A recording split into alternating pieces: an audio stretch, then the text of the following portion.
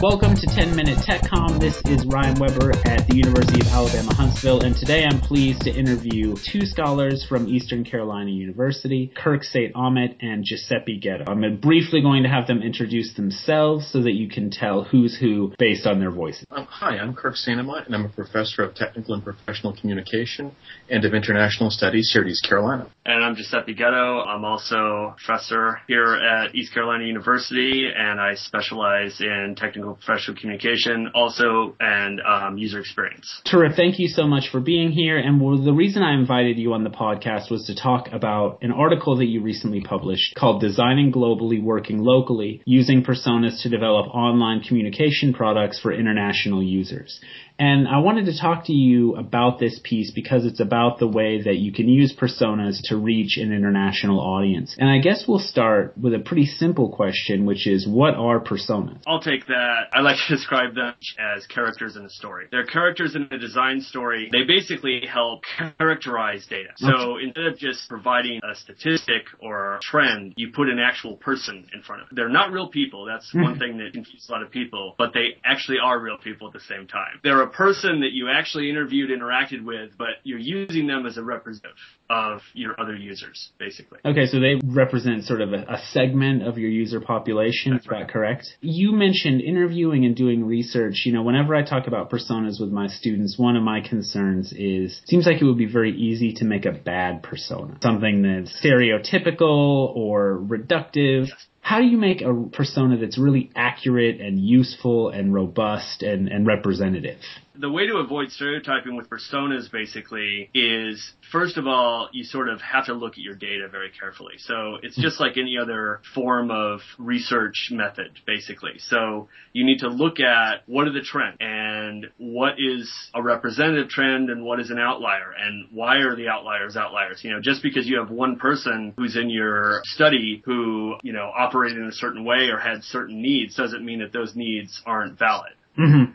So it's not a model where you're like, oh, we had 3 people who did this, so that's the persona. You got to look at a lot of different factors. And it's just like any other form of coding. Usually there's several questions that are in the persona. There's a photo, first of all, then there's their story, then there's what their pain points are as a user. And so you use those as your coding scheme, basically. Okay. And you code all your users for those. So I actually write out kind of like a very brief persona for each of my users. I see. And one of those or several of those might become the ones that you would reference later. That's right. I think, again, when you're dealing with international users, I'd like Kirk to kind of speak to that, yeah. I think one of the distinctions to draw with personas is there's a difference between audience and persona. Audience is who someone is. Persona is how does that person make use of the thing that you're either documenting or developing. And so research takes a slightly different focus in that case, where it's not just simply an audience analysis metric, but it's also looking at things like interviews, focus groups, ethnographic observational research. It's finding out how these individuals that you're going to design something for use this particular thing in a specific context. So it's in many ways contextualized design. And so from an international perspective, it's important because just because we use a technology one way in, say, the United States does not necessarily mean it will inherently be used the same way in a different culture or country. And so by forcing individuals to think beyond audience, but use context affects how it's designed based upon these are the parameters that either a society has decided works for use, or these are the parameters that limit how a technology can be used. Really affect how to design it to meet the needs of users in that specific environment. And how do you do that kind of research when it's cross-cultural? How do you sort of determine some of those contexts and uses? I mean, we're back to a couple of things. And the first is, again, it's getting beyond a lot of the general sort of brute force approaches to intercultural communication. For example, people from culture X behave in a way Y. Right. Well, it's more than that. You need to actually start gathering data. Ideally, you can do real field research where you're on-site observing how individuals use a particular device or technology. That's the ideal. Quite often, that's restrictive, and so what happens is, in many cases, you have to go with either secondhand information. These are observational accounts reported on by others, or you can sort of do more direct surveys, questionnaires, online interviews. If wanted to, with things like Skype, which we're using right now, you could actually sort of set yourself up and watch individuals in an environment from a distance. The big thing you're looking for is people will say one thing in an interview, but they might do a completely different thing under observation. So it's making sure you've got as much data about the different pieces of the puzzle to understand what's coming together.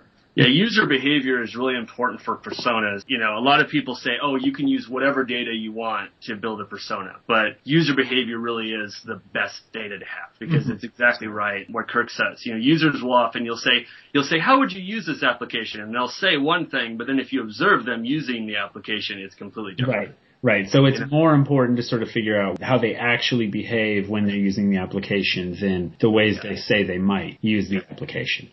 Yeah. Especially in international contexts where, you know, you're coming in as a researcher from a completely different context. So you can't rely on your usual commonplaces and norms for users. I guess internationally it's sort of a three-part process. The first is the questioning, how do you use X, technology X?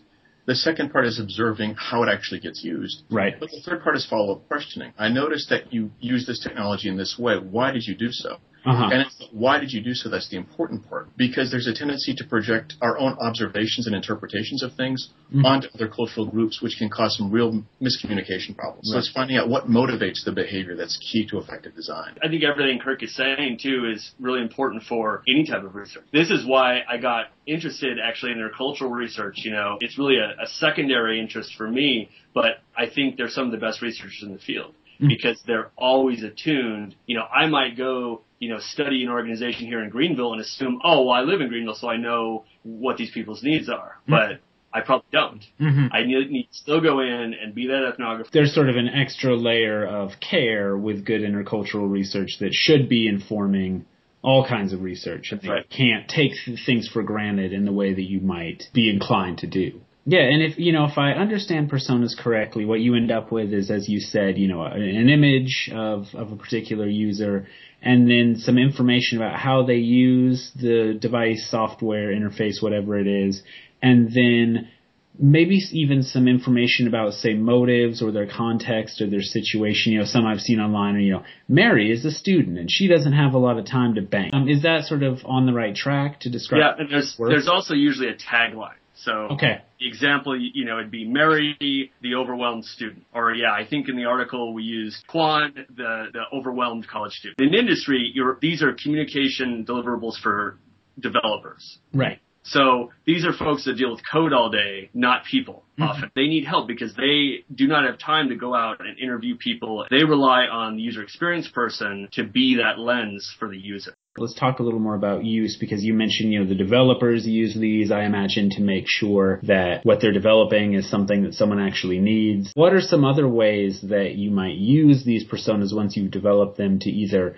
create or document products? Well, one thing it can identify quite quickly is product need. It could be a particular group is using a product in a specific way that it's not designed to be. It's an opening for a new product to be introduced. Oh, that's smart. Yeah. It's something you don't know until you've actually tried it. Right. Same thing with features.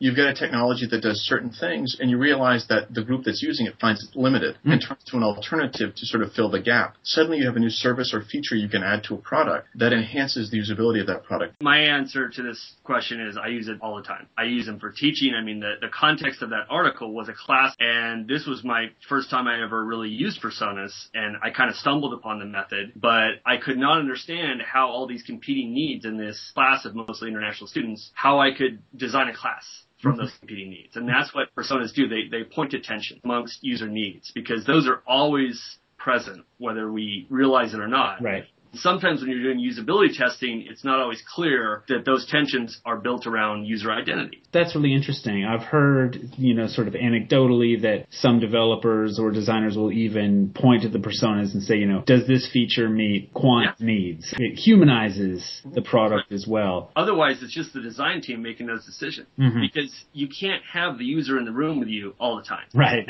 So personas are kind of a way to bring the user into the room. That's right. They're based on actual people and actual data. To be really clear, personas are not composite. You would not make a persona that was a composite of 8 informants. No, it's always a real person, that it's their story. Because the folks that do composites, that to me is a different thing. That's a customer profile. So a customer profile is a composite. It's like, this is what this type of customer wants. But that's not a persona, because the whole point of a persona is humanizing technology. Well, you're going to break that if you take and you scramble a bunch of people together. Interesting. Great. And Kirk, as we wrap up, can you speak a little more to some of the challenges and benefits to studying international users? I think one of the biggest benefits personas bring is, in many cases, intercultural communication is treated in terms of monoliths. Everyone from France acts this way. Everyone from Germany acts this way. Well, no culture is a complete unified whole. I don't care who it is. And so what personas does is sort of get you to think, well, this is a cultural group as a whole that will behave differently from our native culture. But within that group, there are subgroups. There are other groups. Each of them has an equal different sort of perspective to bring and an equal different perspective we have to realize. And I think that makes things much more effective from the design process up, so that instead of taking a technology that's designed for one group and trying to retrofit it for another, begin from the very foundations and say,